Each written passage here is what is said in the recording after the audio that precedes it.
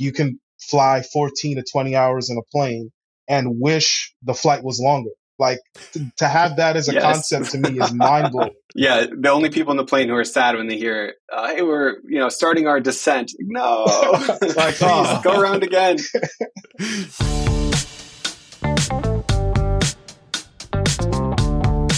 Welcome to Takeoff, a podcast by 10xTravel. I'm your host, Bryce Conway, and today on the show, we've got Travis and our first ever guest to the podcast, Lovan Edwards.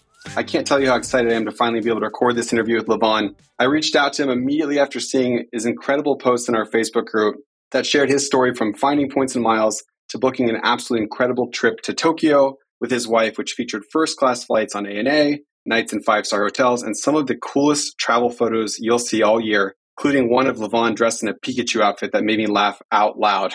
Lovan's story is inspiring to anyone in Points and Miles, including those of us who've been doing this for a while, myself and Travis, everyone on staff. And today I'm absolutely thrilled to be able to talk to Lovan as he shares his story with all of you, our loyal listeners. So first and foremost, Lovan, welcome to the podcast. Thank you so much for coming on today.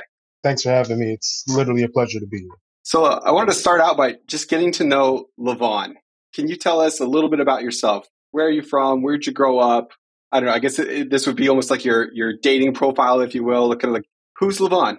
All right. Well, I'm 34 years old. I'll be turning 35 in just literally 2 months exactly to the day almost.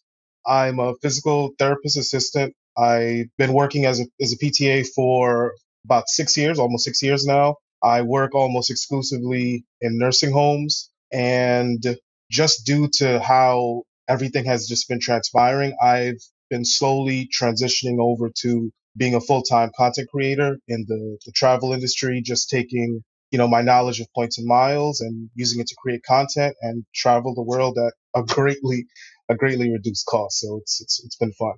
I grew up in Queens. I lived in Queens for pretty much most of my life.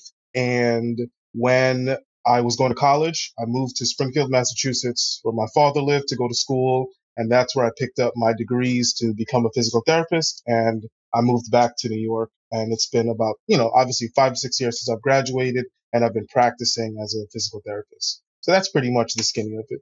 Awesome. What sorts of things do you do for fun or hobbies, when you're not doing Points and Miles or work? Well, I'm pretty much always doing points and miles. Good answer. That's what I say too. No, but I bike ride. I love to go walking with my wife, with my friends, especially since we've been traveling more and really started getting into some hiking. That has pushed, my love and desire to walk and get out in nature even more. And I'm a big foodie. So, I like to go out to restaurants with my wife and different friends and just hang out and try new foods. Those are the things I enjoy the most. I've got to tell you, Lovan, first of all, you sound like the best travel companion ever, like getting done with a long flight, just needing to stretch. I'm probably really generalizing physical therapy like everyone does, but I can't think of a better person to travel with.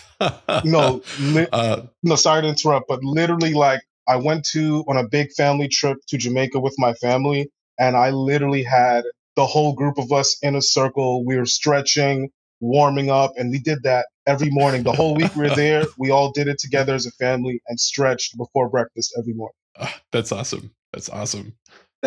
And Travis would also describe himself as a foodie here. So to quickly zoom in on that, Lovan, do you have any particular types of food or restaurants that you enjoy or particularly want to talk about? Well, I love Peruvian food. I've been to a couple of Peruvian restaurants in New York, but then I went to Denver with my wife about a year and a half ago, and we went to this really great Peruvian restaurant, which unfortunately has since closed, but that really got me so we then started seeking out more and more Peruvian restaurants, and we're actually going to go to Peru next month. So I can't wait to go to Lima and actually get to try Peruvian food from actual Peruvians. So that'll be really exciting. Fantastic. And I can't wait to hear about that trip. We're going to get to that and other trips you've done a little bit later here in the episode. But I want to kind of transition into your entry into Points and Miles. Of course, you're a bit of a legend now around the Facebook group. In fact, I was looking through some of our analytics as group managers, and I think that your post that kind of started all of this might have been the most viral post that we have had in the Facebook group in at least a year in terms of the number of people engaging with it, the visibility that it got across the group. It was kind of just like an incredible story, inspirational to everyone, as I mentioned. But kind of going back to the origin, do you remember like the very first contact that you had with the points and miles hobby and how it kind of all got started? I remember it so vividly that sometimes I feel like, am I making it up? But I I was in the middle of repairing my credit, and I went, and like what I would do at night when it would be 2 o'clock in the morning, and I would just be just burning through ebooks, just picking up different things on how I can repair my credit and what does this mean, and just how to remove derogatory information and what kind of accounts to open. And I stumbled across an ad that was advertising your free course. And so I'm like, okay. And I think it was marketed as, one, you could repair your credit and be able to travel for free. So I'm like, all right, well, this is a no-brainer. I'm already trying to repair my credit. The advice seemed really sound and in line, with what I had been reading elsewhere. And I picked up a couple new pointers also. So I said, let me see what they have to say about this free travel.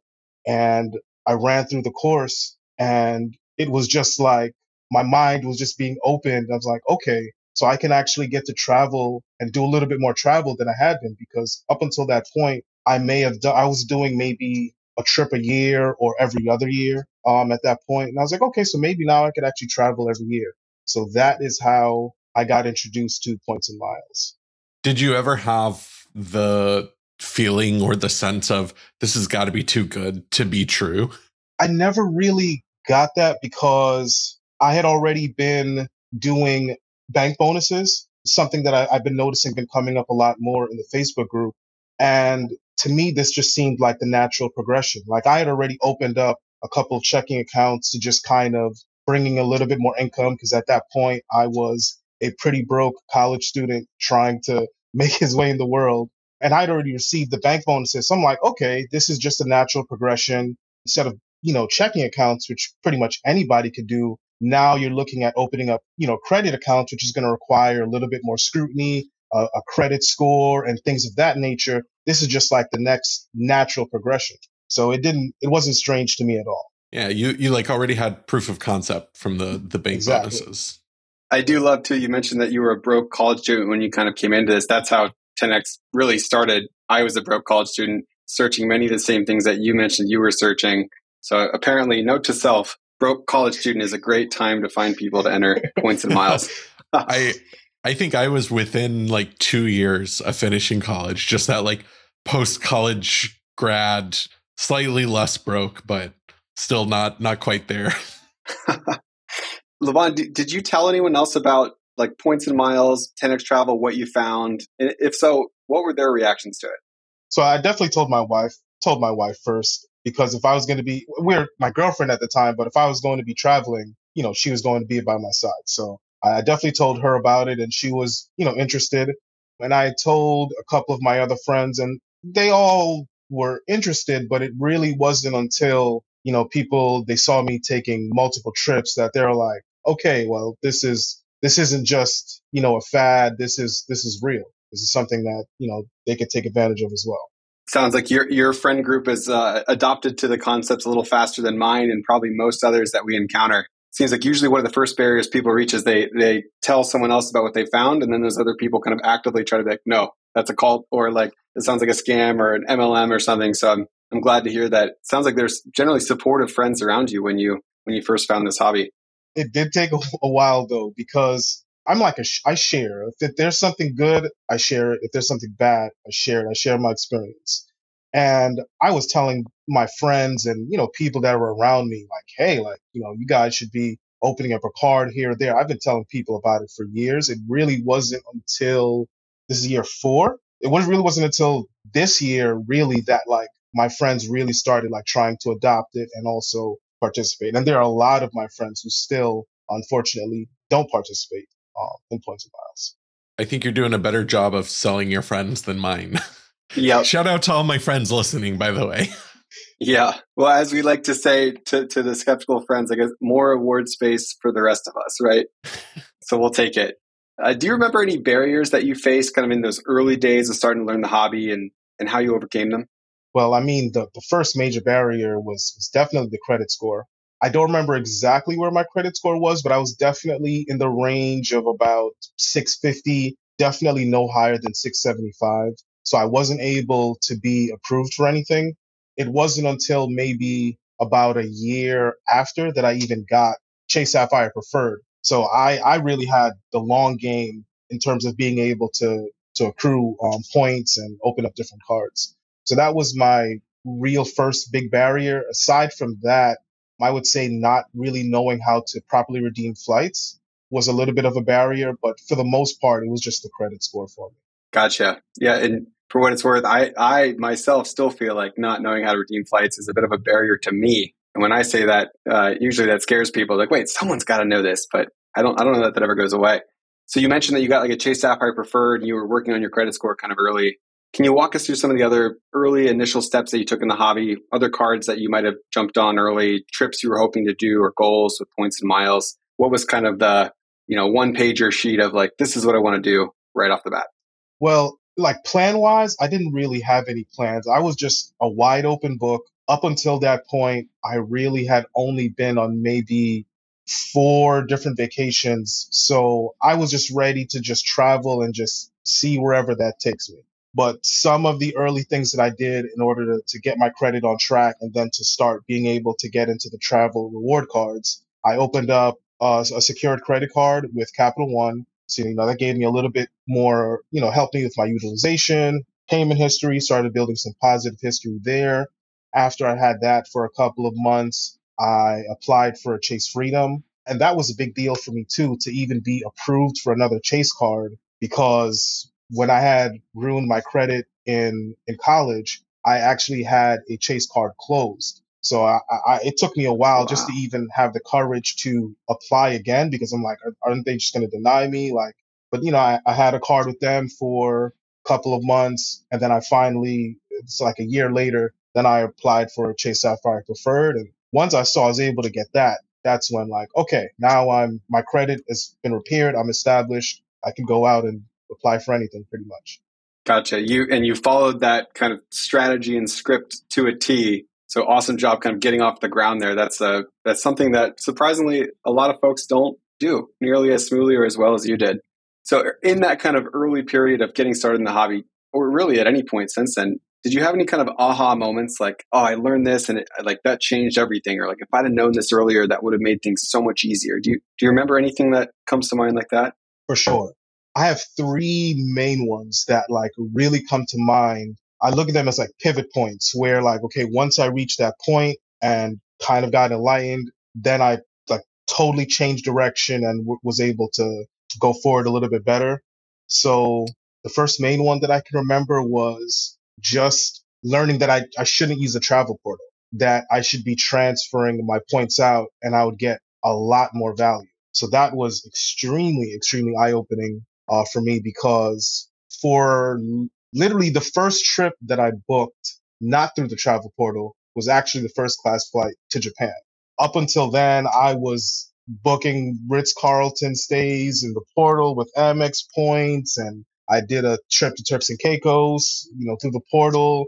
I did a couple Hilton stays through the portal, and I'm like, okay, yeah, this is great. Like I'm traveling, it's free, it's amazing. But then I'm realizing I'm seeing more posts in the group how people are able to do these really outlandish trips, and they have just as much points as I have. So I'm like, so that's when that really sent me down the rabbit hole of, well, let me hold off for a minute and figure out how I can better utilize my points. And that's how I stopped booking any trips, and like I'm gonna wait until I can find a really great trip and then just spend a boatload of points and see what really all these travel benefits are, to kind of get an experience like I was seeing everybody else take.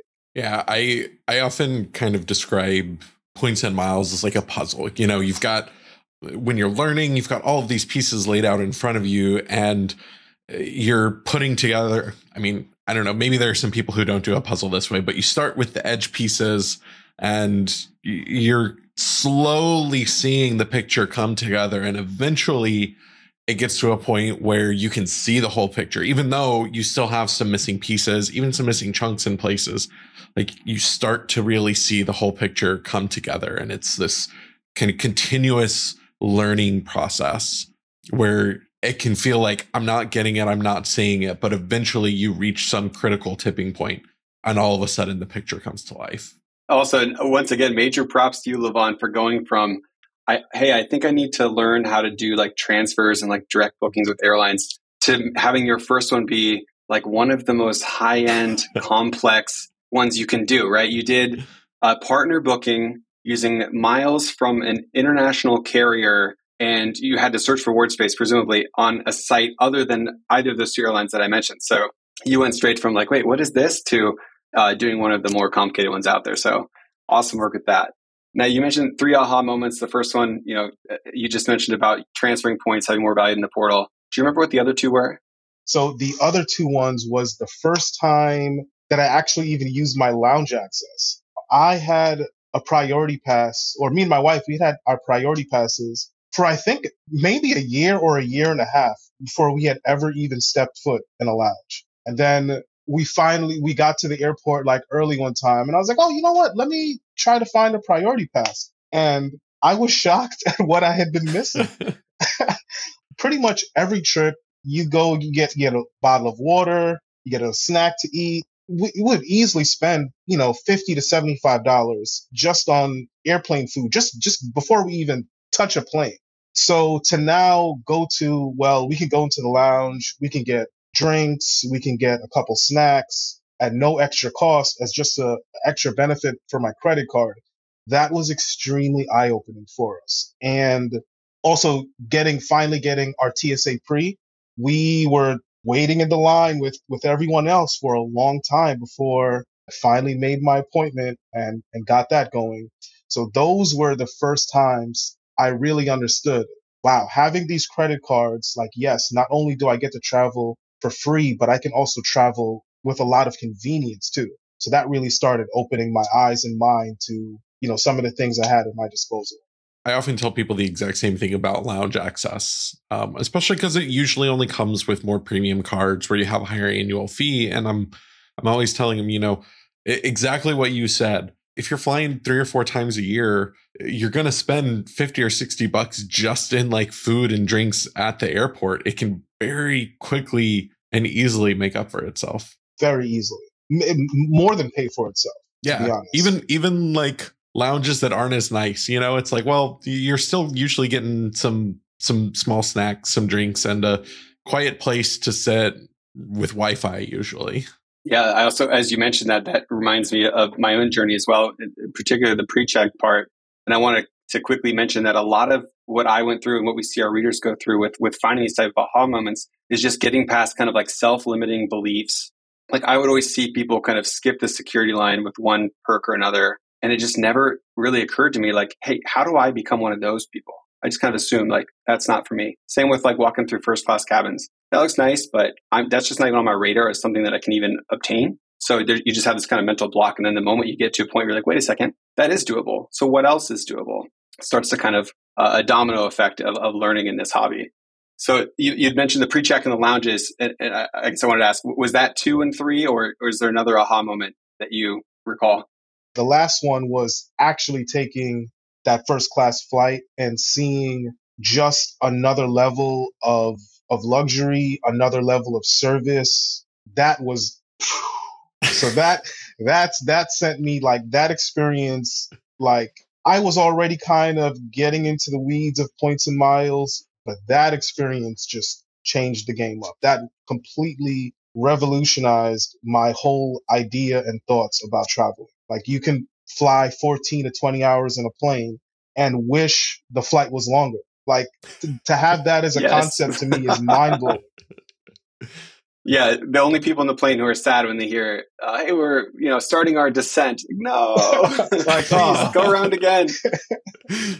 That's awesome. Yeah, and at some point in this podcast too, I want to talk about our first connection, you and I, and looking for that, and how serious you were about like, no, this is the exact thing I want, and how much effort you put into that.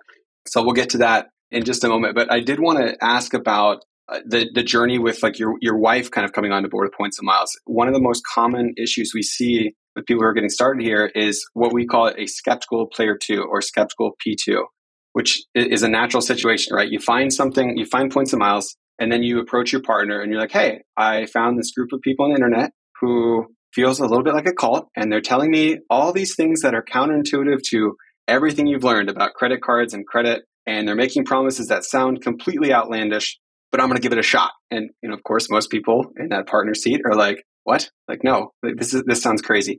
Could you kind of tell us about how that process went with your player two, your wife, any concerns that she had, and what you were able to do to get her on board? Well, I was very blessed with a incredibly willing player too. The most of my issues were just trying to get her to get a credit card at first, because she was so scared to get a credit card, and I had to explain, you need to get a credit card to build credit. Like, having no credit is exactly the same as bad credit, which sounds crazy to the untrained ear, but it's a reality. Like, you have to have credit. Otherwise, a lot of things in your life are going to be more difficult and more expensive. Once she got over that initial hurdle, and also just saw the work that I was putting into to educate myself and to make sure that my ducks were in a row regarding my endeavors in points and miles, it was a lot easier to build that trust. That being said, I understand that isn't the reality for other couples, where there has to be a little bit of convincing. But I think the work does speak for itself. Even if you have to do the long game and show them a free economy flight or two before you can start doubling up on the points, then so be it. I don't think anybody's going to argue, say, hey, this trip that I just booked for us or the family was paid for all on points. I just put these taxes and fees, this minimal cost, and here we go. The proof speaks for itself. I've got kind of a real question here. I mean, not that any of these are fake questions, but coming from someone who started off with having to repair your credit to get started, like, what were your emotions, feelings, apprehensions, kind of having gone through that journey of, I've gotten my credit to a good point. Is this gonna ruin it? Is that this gonna backtrack all that hard work that I did?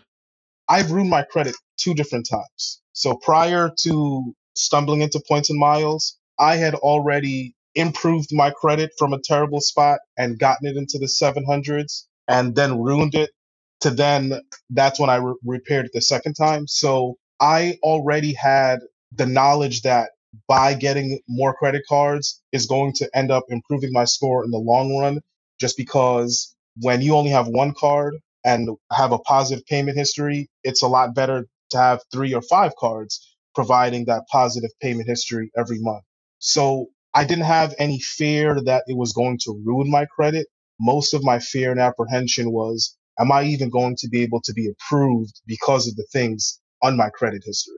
Well, and it sounds like you kind of have learned through experience, really, that your credit score is something you can fix. Absolutely. It's totally fixable. And I just want to commend you for how admirable it is to not only have done that, but to, be willing to come on this podcast and talk with us and be so open about it. I think it's really good for people to hear your story and see the journey that so many people might be going through, who might think that this is out of reach for them because of their credit score. And you are living proof that with the effort that you can do it. And I just want to be sure to take the time to acknowledge that. Thank you.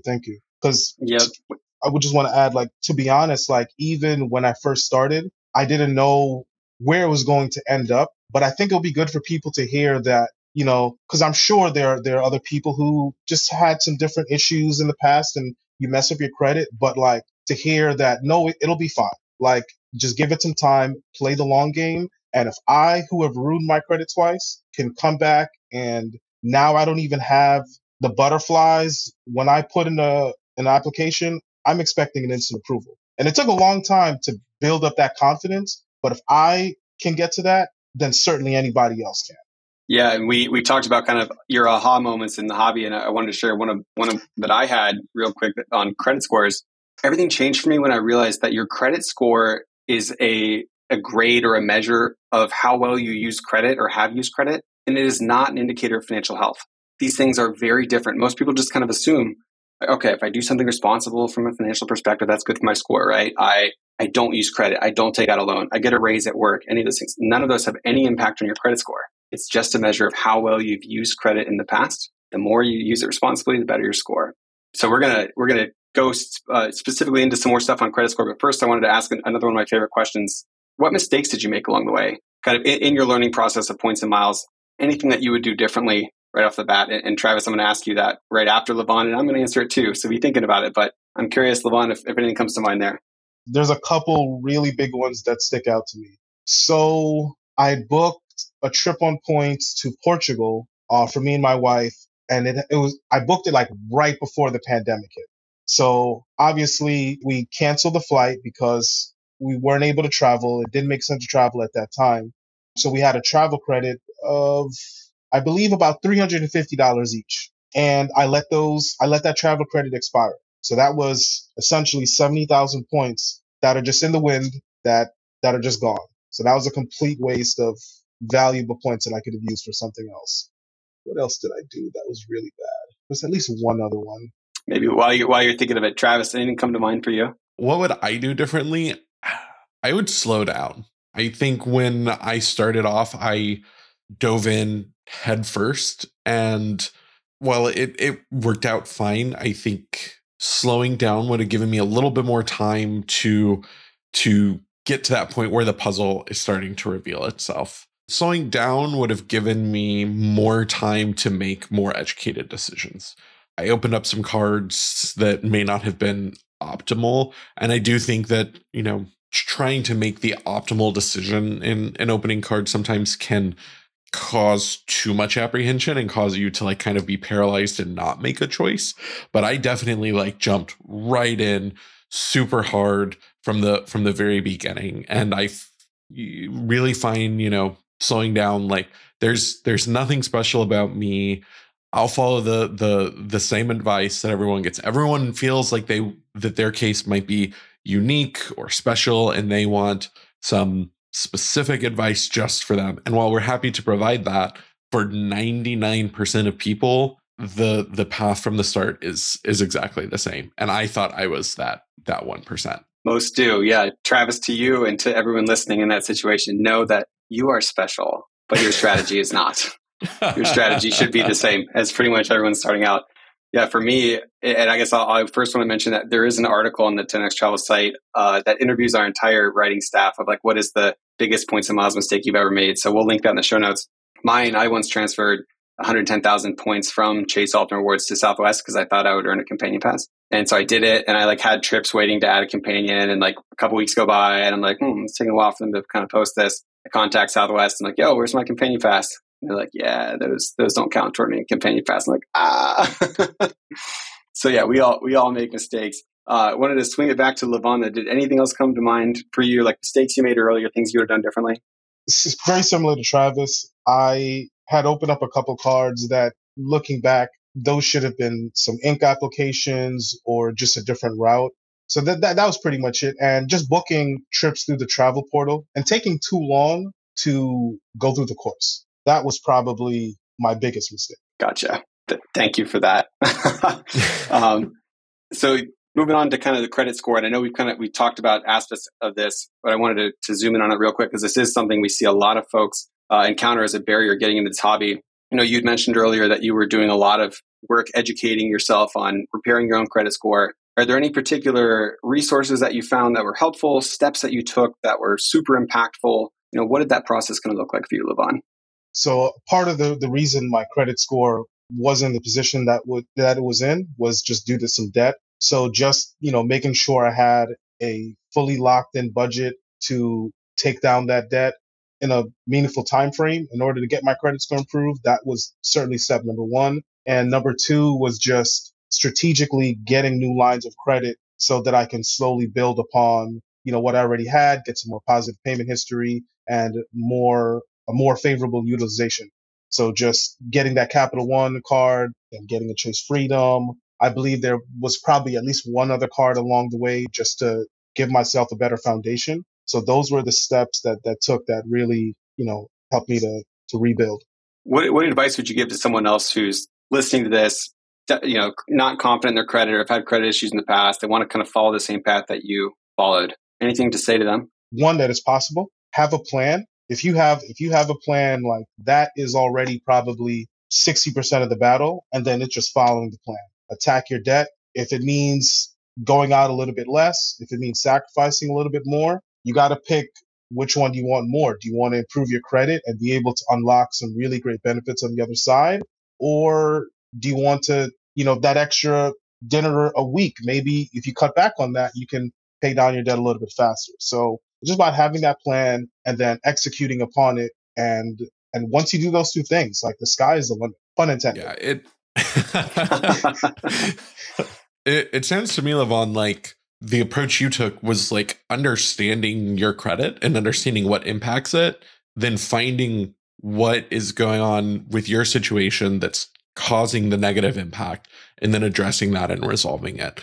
Is that correct? Perfectly correct. Yeah, Spot on. I think a lot of people look at credit as this void where they don't know what's going on or how to do it. And with taking the time, especially with the abundance of resources out there, to first like learn how your credit works, because once you know how it works, you realize it's pretty easy. You can find what's going on to cause your credit to be lower, and then you can make a plan just like you did to fix that. I would just add that like you can fully manipulate it. And will it take a while? Sometimes, yes. It could take a year, it could take a year and a half. But everything is able to be manipulated and become advantageous to your favor. Absolutely. And for those who find themselves in that situation, I also want to quickly mention that we at 10xTravel do have free resources to help you. Our main course has a credit section, appendix, if you will, that kind of just boils all things credit down into simple, plain speak with instructions and steps to follow. Or for those that might have a more complicated credit repair situation going on, we do have a free course that specifically guides you through credit repair, helps you identify what your issues are, word for word scripts to use and steps to follow to help repair it. So if you're sitting there thinking, hey, I need to repair my credit first before I get started with 10xTravel or Points and Miles, please know we thought of that, and that resource is available to you. Credit score stuff aside, because that's not the sexiest topic we talk about, travel is. I want to move into talking about your trips. I'm particularly interested to hear about the trip to Japan, a couple others you mentioned here as well. But let's start there if we could. Can you tell us, how did you book your trip to Tokyo? All right. So I was sitting on a pretty decent stash of American Express points, and I spent a couple of weeks trying to figure out, okay, what are the best redemptions that I could take, with what I have available. And everything just kept leading me back to the suite. That redemption, it's been since devalued a bit, but even post devaluation, I still consider it as one of the best redemptions that you can take with Amex points, with any points really. But it was 110,000 points for ANA first class, so I transferred my Amex points over to Virgin Atlantic. I did first have to search on United. United for Star Alliance, I find to definitely be the best search tool just to kind of figure out what award space is out there. So found the award space on United and then sent my Amex points over to Virgin Atlantic, and you have to call to book it in. But their customer service is actually pretty good. I don't think I was on hold for more than 10 minutes. Whereas other companies, it could be 30 minutes, it could be 2 hours. Yeah, but they got on the phone pretty quickly and were able to button that up. I think we had both my wife's and my tickets booked within about an hour of when I had found that award space. Wow. And to confirm, you mentioned 110,000 points. Was that the round trip price? That was the round trip price. Whereas first class in some other carriers, that could be one way. Yeah, if you're lucky, really. Yeah, that's such a great find. And yeah, and I want to echo what you mentioned about the customer service. It's almost fun to call Virgin Atlantic. Like their reps are very like engaging and knowledgeable, and they pick up quick, and they just know their stuff. So shout out to Virgin Atlantic. So that's one of the best bookings that you can do with Points and Miles, as I kind of mentioned earlier in the podcast. I did want to share the story, though, of the first time that we actually talked in real time. We had a consult, and it was on this exact topic. I guess I want to ask, do you want to kind of tell that story? Or would you rather that I share my perspective of it? Because that was interesting and fun, and I was so excited that was a layer to the story. I would certainly chime in. I'll tell my perspective, and I'd love to hear the perspective from your side as well after. But I had already kind of honed in, like, okay, this is the redemption that I think that I'm ready to like use a bunch of points on, and I'm trying to find this award space. And first of all, this is my first award search, and of course, it's the most difficult one, and I am just smacking my head against the wall. There is nothing coming up at this point. I'm almost kind of like, is this all? It really kind of shook me because I'm like, there's no possible way to book this flight. What am I doing wrong? So I signed up for the award booking, or like signed up to be an insider, and which comes with a free consult. So I figured, okay, let me do a consult. Maybe I can get some guidance, figure out where I'm going wrong, what are the pitfalls, and then I can figure out what's going on. And I realized, because I was only looking from my home airport, like the concept of, okay, if there's a really great flight experience that I want, I may have to just fly to a different airport. So the whole concept of a positioning flight, you brought that to my attention. And I'm like, okay, yeah, it's no big deal to fly to Chicago and then fly to Tokyo, or San Francisco or whatever. So that opened up my options, because instead of just searching from JFK, now I can search from ORD, I can search from SFO, I can search from so that like exponentially opened up my options. So that was a huge eye opener, and kind of gave me faith in the system again, because I'm like, okay, if I'm not finding anything JFK, there's other things that I can do to find that award space. Yep. And do you recall which airport you ended up finding, like for the outbound and the return? San Francisco, which was good, because that the San Francisco route might have since, or is changing, but that one you're guaranteed to be flying on the updated flight models, which if you're going to try to get a really good experience, I'm pretty sure you're going to want the room or the suite rather than their older plane model. Travis can certainly tell you about those, and I'll let you do that in a minute. Yeah. First, I want to add my perspective of our consult, because it's one of the few ones I've had that's just incredibly memorable, and I immediately told the staff about it. I think you mentioned the word honed in. I was honed in on what I wanted, and boy, if anyone was ever honed in on anything, you were honed in on wanting this. For these reader consults, we usually get notes ahead of time, like here are the type of things that we want to cover. It's usually wide ranging, right? It's all these questions about cards and points and scores and everything, and it kind of goes everywhere. For yours, it was just, I have Amex points and I want to book ANA first class. It was just like, that is what I want. And I remember hopping on the call with you and just straight to business, matter of fact. It was just, this is what I want. Like, how do I do this? We kind of talked it through, and eventually we got to a point where repositioning kind of came on the table. And I think I recall us kind of dividing and conquering. It was like, okay, I'll start from the West Coast and I'll start searching airports east, moving east. And I was like, oh, I'll start from the east and I'll start moving west. And we just kind of just sat there looking at each other on the call, each searching airports. But okay, nothing out of Boston. Okay, nothing out of Chicago. Okay, here's Houston. They have one date here. And I was struck by how like particular we were about wanting that, how motivated you were to make that happen. And when I saw that it did happen, I immediately recalled that consult, and I was so excited that it worked out. So anyway, you got the great product. Travis has some experience there. Travis, Yeah. ANA, what's on your mind? We'll get to that, but I want to be a real broken record on this episode, apparently, that I love this as like continuing that analogy of the puzzle. Like Lovan had the knowledge of, okay, I want to transfer my points. I want to fly ANA first class. The best way to do that is Virgin Atlantic. Before I do that, I need to find the availability. And that's a lot of information. Like you had a lot of the puzzle, but there were still, like you said, some missing pieces, the idea of a repositioning flight. And it's just to show how it's a continuous learning experience. You're always learning more. And even when you do think you have a good grasp, which you definitely did, like there's still more that you can learn to really enhance your points and miles abilities. Absolutely.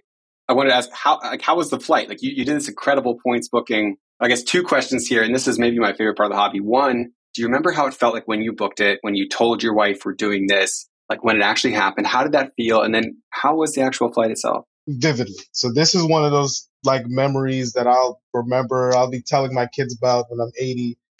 No, so me and my wife, we work together at the same nursing home. So we take turns.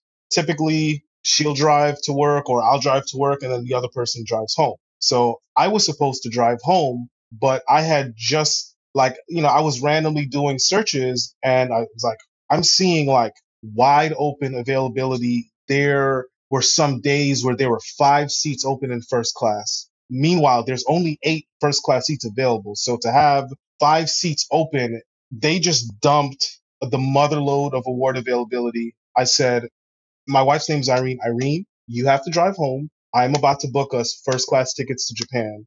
Don't distract me. Like I'm about to get on the phone. Just please drive home. It'll be worth it. She was complaining because we both hate driving. But I said, please just do this. It'll be worth it. So she's driving home. I'm like trying to double check and confirm, like, is this award availability that I'm seeing real?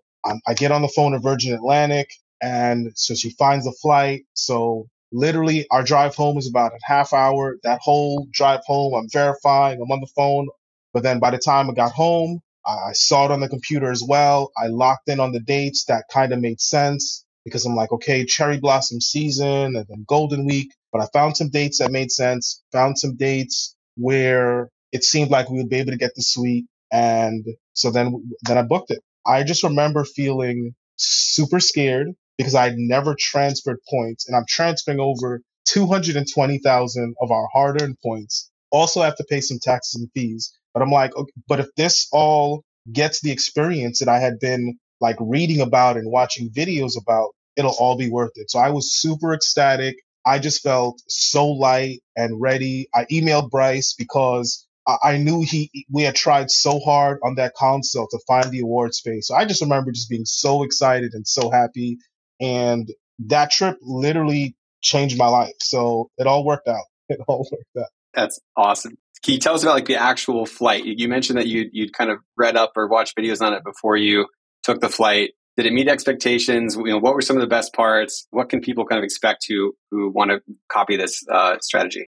So first of all, I had watched probably no less than 5 to 10 videos, just various different creators showcasing their perspective on the flight and everything. So I had really high expectations and it exceeded them so shockingly. Like the level of service that ANA has, I had never experienced anything like that. Like they're super pleasant, super kind, super warm. They'll have conversations with you. The food tasted phenomenal, and it was an overnight flight. So come to find out that their overnight flights, the meal catering isn't even as extensive as it is on other flights, but it was still amazing even with the limited options that we had. Like some of the best food I ever had was on a plane flying over to Tokyo. So that was great. The actually getting into a lie flat seat with all the space that I had, it was like nothing can top it. Like, although I do have some great trips that I think probably will, but that was just such an amazing eye-opening experience. All of it, the food, service, the design of the plane, the amenity kit, all of it. I mean, if it doesn't top it, it's a great experience. I have not had the fortune of flying ANA first class. I had a trip booked for March of 2020, cherry blossom season, and was so excited, had to cancel. And of course, I'm seeing pictures in Kyoto that it's just empty. I was like, oh, it would have been such a perfect, like Japan literally closed down the day after we would have gotten back. But just in anticipation, we canceled it. But I have gotten the pleasure of flying ANA's. The room is the new business class, and that same excitement. Mine was totally unplanned, actually. So I had booked a discounted fare to Indonesia on ANA through Chicago, but it was the old plane, and I was like, this was fine because it was, I think, like $1,500 round trip in business class in the old one because they weren't flying the new one to Chicago yet. And we get to Chicago, we're at the boarding gate, and they come on and make an announcement and call me to the front desk. And I go up to the agent's desk and she's like, Mr. Cormier, I just want to verify with you. Unfortunately, due to a maintenance issue, we had to get a different airplane and your new seat is facing backwards, which the old business class, all of the seats face forward. The new one, they alternate. So I'm about to board and I'm learning that I'm getting the brand new business class the first time it's flying out of Chicago. And then on my return, my flight got canceled and I got rebooked onto the new one to New York. So on a trip where I wasn't expecting it at all, I got to fly it both ways. And I can only imagine what that first class is like, because it is by far my favorite business class that I've ever flown. From the seat to, like you said, the service, the food is incredible on ANA. It's just truly spectacular. And I am so envious. I have been eyeing flying even the old first class just for the quality of the service, but really seeing that first class, because I had the seat right behind it, and peeking my head in, seeing it. Oh, it looks spectacular. Maybe that's why they have you face backwards, so you don't have to just look with envy the entire flight. No, but the ANA first class, the suite cabin is definitely one of the most visually stunning cabins. That TV screen that they have is probably the best in the industry. I don't think anybody has anything even close. Really, ANA first is a consensus top 3, I'd say, commercial airline product in the sky, especially the new stuff they have rolling out. It's incredible. I've flown it once, ironically, out of Houston, Travis. So let me know if you need help finding availability from your hometown. But love that product. So we talked about the flight.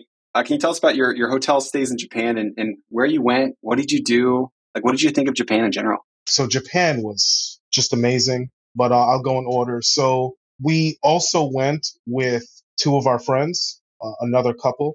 And so most of our time there was in Airbnbs so that it could fit all of us. But they left a day earlier than us. So then we did book a stay at the Conrad Hotel in downtown Tokyo for the stay that we were doing by ourselves. And typically, like up until that point, I had mostly been doing Airbnbs. And for our domestic travel, we would stay in hotels. But I had never done an international hotel. And the level of service at the Conrad was so amazing. So, so amazing.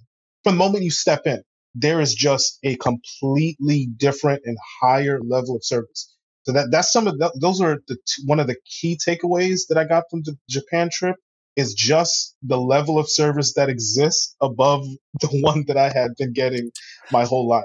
And it was amazing. Their hotel breakfast was it's like 4 different stations of different things that you can get. And then, of course, you can still sit down and order as well. Their in-house dining restaurant was amazing. If I remember right, it's called the Blue Moon. And the service from the wait staff was amazing. The food was amazing. The view was amazing. We were overlooking, I forget the name of that like garden or park, but it's essentially Tokyo's version of Central Park. So you're like overlooking this amazing looking park as well. What else am I missing? I think you had asked me. Yeah, you're just missing my envy. That's all. Yeah, my jaw hanging down and wondering when I can go back to Japan. That's what we're missing. Can you tell us a little bit more about what else you did like in Japan? Did you go outside of Tokyo? Did you do any activities or excursions that you particularly liked? So we stayed in a couple different cities. I think it was 8 days. I had about 8 days at our disposal for me and my wife to take off. So we tried to cram as much of Japan, and being realistic because you don't want to be traveling every day, but we tried to do as much as we could with the time we had. So we stayed in Tokyo. We also went to Osaka. We spent a day in Kyoto, and we also stayed in Fujinomiya, which is a prefecture located around Mount Fuji. And that was an incredible experience as well, too. The only other mountain that I've been to before Mount Fuji was Bear Mountain in upstate New York, which is nice, but the level smaller.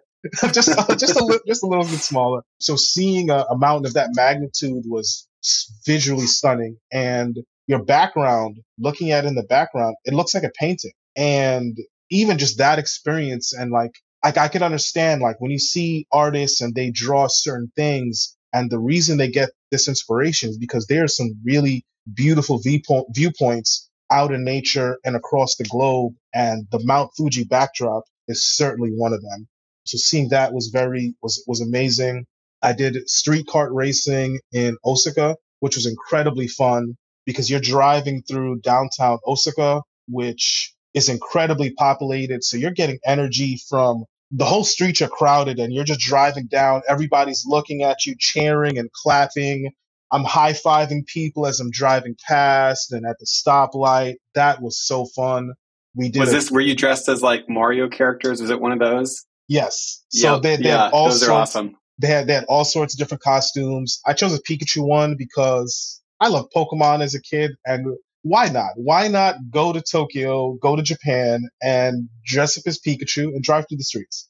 So that was an awesome time as well too.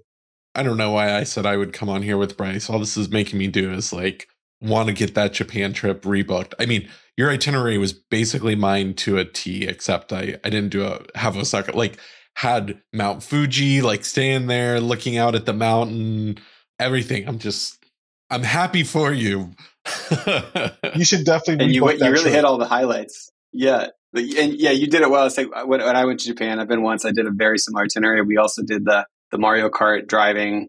And I actually have a picture on my fridge from that experience. I don't know why, it's just been there for years, but now I have a 6-year-old daughter who loves the Mario movie. And she just noticed that picture like a couple weeks ago for the first time. She's like, "Oh, Daddy, you have to take me to do that." So now, as if I didn't want to go back to Japan enough, and now after talking with you, like I have to go back and do that. So that was fantastic, and props for choosing Pikachu. We'll share that picture in the show notes. That was the first thing I saw when I opened your post. I was like, "Oh, this is gonna be good." That was fun. Japan, I can't recommend it enough. And one thing I didn't touch on, one of the other things that was just so mind blowing and made travel, just took travel to a different level to me, was just coming into contact with the Japanese culture and just seeing their way of doing things, how they treat people, and just the different people that I met. We actually, it's a funny story. We actually hitchhiked.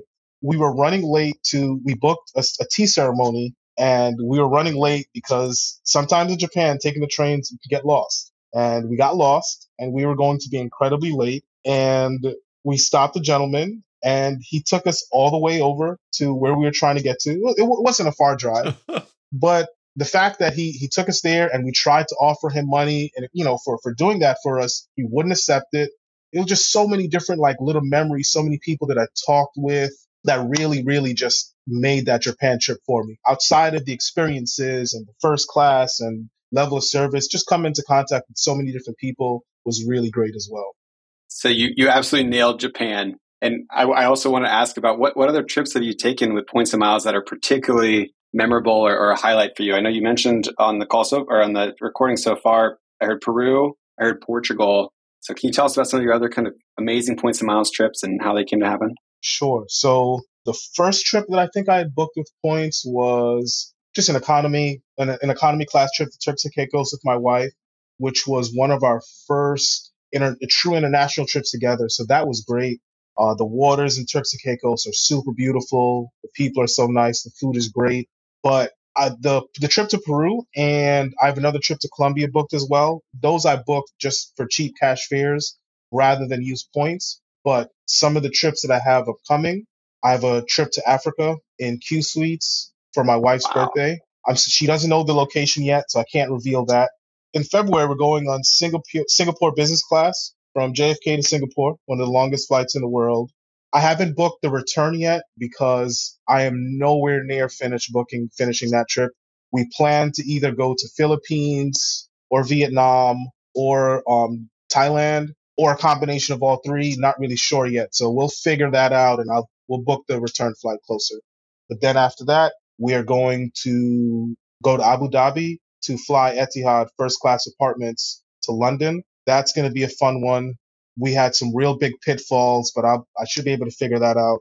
When I booked that flight, I gave my wife's information, gave my information, got two confirmation numbers. Only one came back. The rep unfortunately made a mistake, so we only have my ticket booked.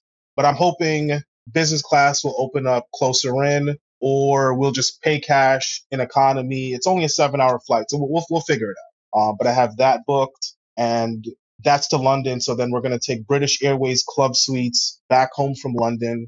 And that's what I have booked now. And I'm looking to also book. Honestly, I'm going to literally go through every top business class, first class seat at some point in the next year to 3 years. We're going to be on all of them. Sounds like you're already halfway through them with kind of what you have Yeah. on there. Like I was thinking, like if we're playing like the bingo of like premium airfare to book with points. Levon's over there shouting bingo for the third time. He's just nailed it. You got all of them. I also want to mention, be prepared for like the somewhat fun, but inevitable social blowback from your wife's friends' partners when it's like, oh yeah, what'd you get your wife for her birthday? We're flying in Q Suites to to Beeb. How about you? So you might not be invited to the cocktail hours for a little bit, but that's okay. Part of the hobby. Etihad first class was my very first in the apartments. Was my, well, I guess technically second first long haul first class experience, because I had to make a connection in London in flying American Airlines first class there. But the apartments super, super high on my list. Plus, I have to point out that means unless Matt, who is not on today's episode, has some alternative travel plans, you will get to take a shower on an airplane before him. It's a little bit of an inside joke we have with poor Matt. He's not here to defend himself. But he's going to listen to this. So shout out, Matt. You're going to text us right after you hear this. So sorry about that. We'll make it happen soon. So you have a ton of amazing trips coming up. And I'm just continually blown away by like the incredible acceleration of skill in this hobby. You're knocking out all the lifetime goals that a lot of points and miles folks have in a short period of time, and you're doing it gracefully. So awesome job with that. Is there anything that's kind of on your points and miles bucket list, or like I'm still trying to go for this golden goal here, and what does that look like for you? Certainly, Emirates game changer, and even Emirates business class on the A380 with the bar. That's definitely something on the bucket list. Singapore first class with the double suites. I would love to do that with me and my wife, have that whole bed. Like that would be an incredible experience. Those are probably like my major ones. Admirable goals indeed. Is solid. I've now flown the new first class and the old on both the 777 and the A380. So I've got my own rankings there, and good choices all around though. Nice. Which one do you prefer? I like the A380. I mean, the seat on the 777, the new seat, was fantastic, but there were some service issues on my flight. Granted, it was in the middle of COVID, trying to give some grace there, but there were definitely some kind of service letdowns on that flight versus when I flew the A380 and the older 777 had some fantastic crews. So I would not hesitate to fly any of them again, but I like the amenities on the A380. You've got the bar, you've got the shower suites, and I also kind of like a little bit more open cabin rather than feeling like I'm trapped in a very nicely sized closet. But still a really, really impressive seat by all means. Absolutely. Yeah, I just flew Emirates first on the A380 myself with my family of 5. Actually, we got really lucky with some upgrade space about a month ago, and yeah, that's the best product I've ever flown. But Lovan's about to blow past me with a bunch of other ones here in the near future. So killing it with points and miles, lots of trips. I wanted to kind of transition to the last phase that I wanted to ask you about, and that's kind of like your journey to becoming a teacher of points and miles. Like you mentioned that you're already working on content to share your story. I guess I'll tell everyone here on the podcast too. Lovan actually works with 10xTravel. He's on our team that we call 10 Experts. Those are the folks that help with the inbound reader questions, trying to help make trips happen like Lovan has taken, and really learning process like Lovan has taken. That happened right after I saw the post. I reached out. I was like, oh my God, this is amazing. Like, we need to have you help other people do this. We need to share your story. And we have, big plans for continued collaboration with you. But I wanted to kind of ask, what are your plans for sharing your story with content creation and points and miles, and where do you kind of want to see that go? I want to just be able to highlight like some of the things that I missed, starting out, like, taking advantage of, your TSA pre and global entry credits, taking advantage of your lounge access, and just the various little offers that can come up along the way. Like, like right now there's a 30% transfer bonus from what is it? It's either Blue Bank or American Express over to Avios, 30% transfer bonus. So just taking advantage of little things like that in order to really beef up your ability to redeem points for a lot of value. And as well, just to also highlight some of these luxury cabins from my perspective. Even before I had taken my own experience, I had been watching on YouTube various content creators, luxury travels for a while. And I would like to put my own spin and perspective on that. So that's some of the kind of things that I want to share, with the public. Gotcha. How would you say that kind of this journey of points, miles, credit score, repair, all that, how would you say that's changed your perspective on travel, life, financial freedom? What's most different about Lovan today versus Lovan 2 or 3 years ago? 2 or 3 years ago, my idea of traveling was a vacation, typically 4 days, whether that's Miami, Puerto Rico, somewhere in the Caribbean. And, maybe every couple of years you go across the pond to Europe, or, you make it to the African continent or Asia. But those thoughts were, in my mind, 5, 10, 15, 20 years from now. Coming into contact with points and miles was able to just exponentially accelerate my ability to travel and the distance that I'm able to travel and the comfort at which I'm able to travel in. So all those things have just completely just reshaped the globe for me. Now going to Paris or going to Singapore is not some far away, distant, imaginary thing. It's okay, when do I want to go? And it's thanks to 10x, it's thanks to learning about points and miles that all that mindset is not possible for me. I love it. What do you hope that others will take away from listening to this podcast and hearing your story? If you put the time and energy in, if you have a plan of attack, if you listen to great advice, you can completely change up the way that you're able to travel. Whatever that means.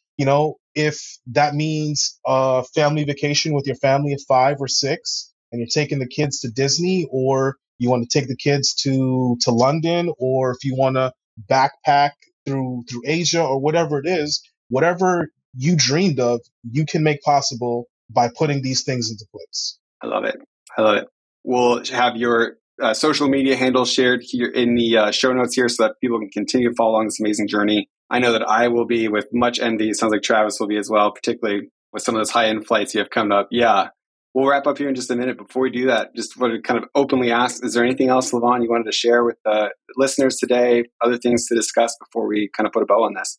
I've said it a couple different times, but no matter where you are in your journey, whether you need to repair your credit, whether you have stellar credit, and now you're just looking to take advantage of your resources, whatever you are envisioning, whatever you're dreaming, it's possible. Take the course if you haven't, learn your transfer partners, run a couple practice award searches, ask questions. That's something that I really wish that I had done when I had started out. I wish I had reached out and did some consult forms and got some of the answers that I give people. I wish I had asked those same questions and was able to get that advice, because I would have been able to come to this point a lot sooner. So I would encourage everybody, do the course and use the resources that 10x has, because it's really helpful and it can really kind of orient you into the right direction. Because from an uneducated perspective, you would think like, okay, going down a certain path may make more sense. Like, yeah, let's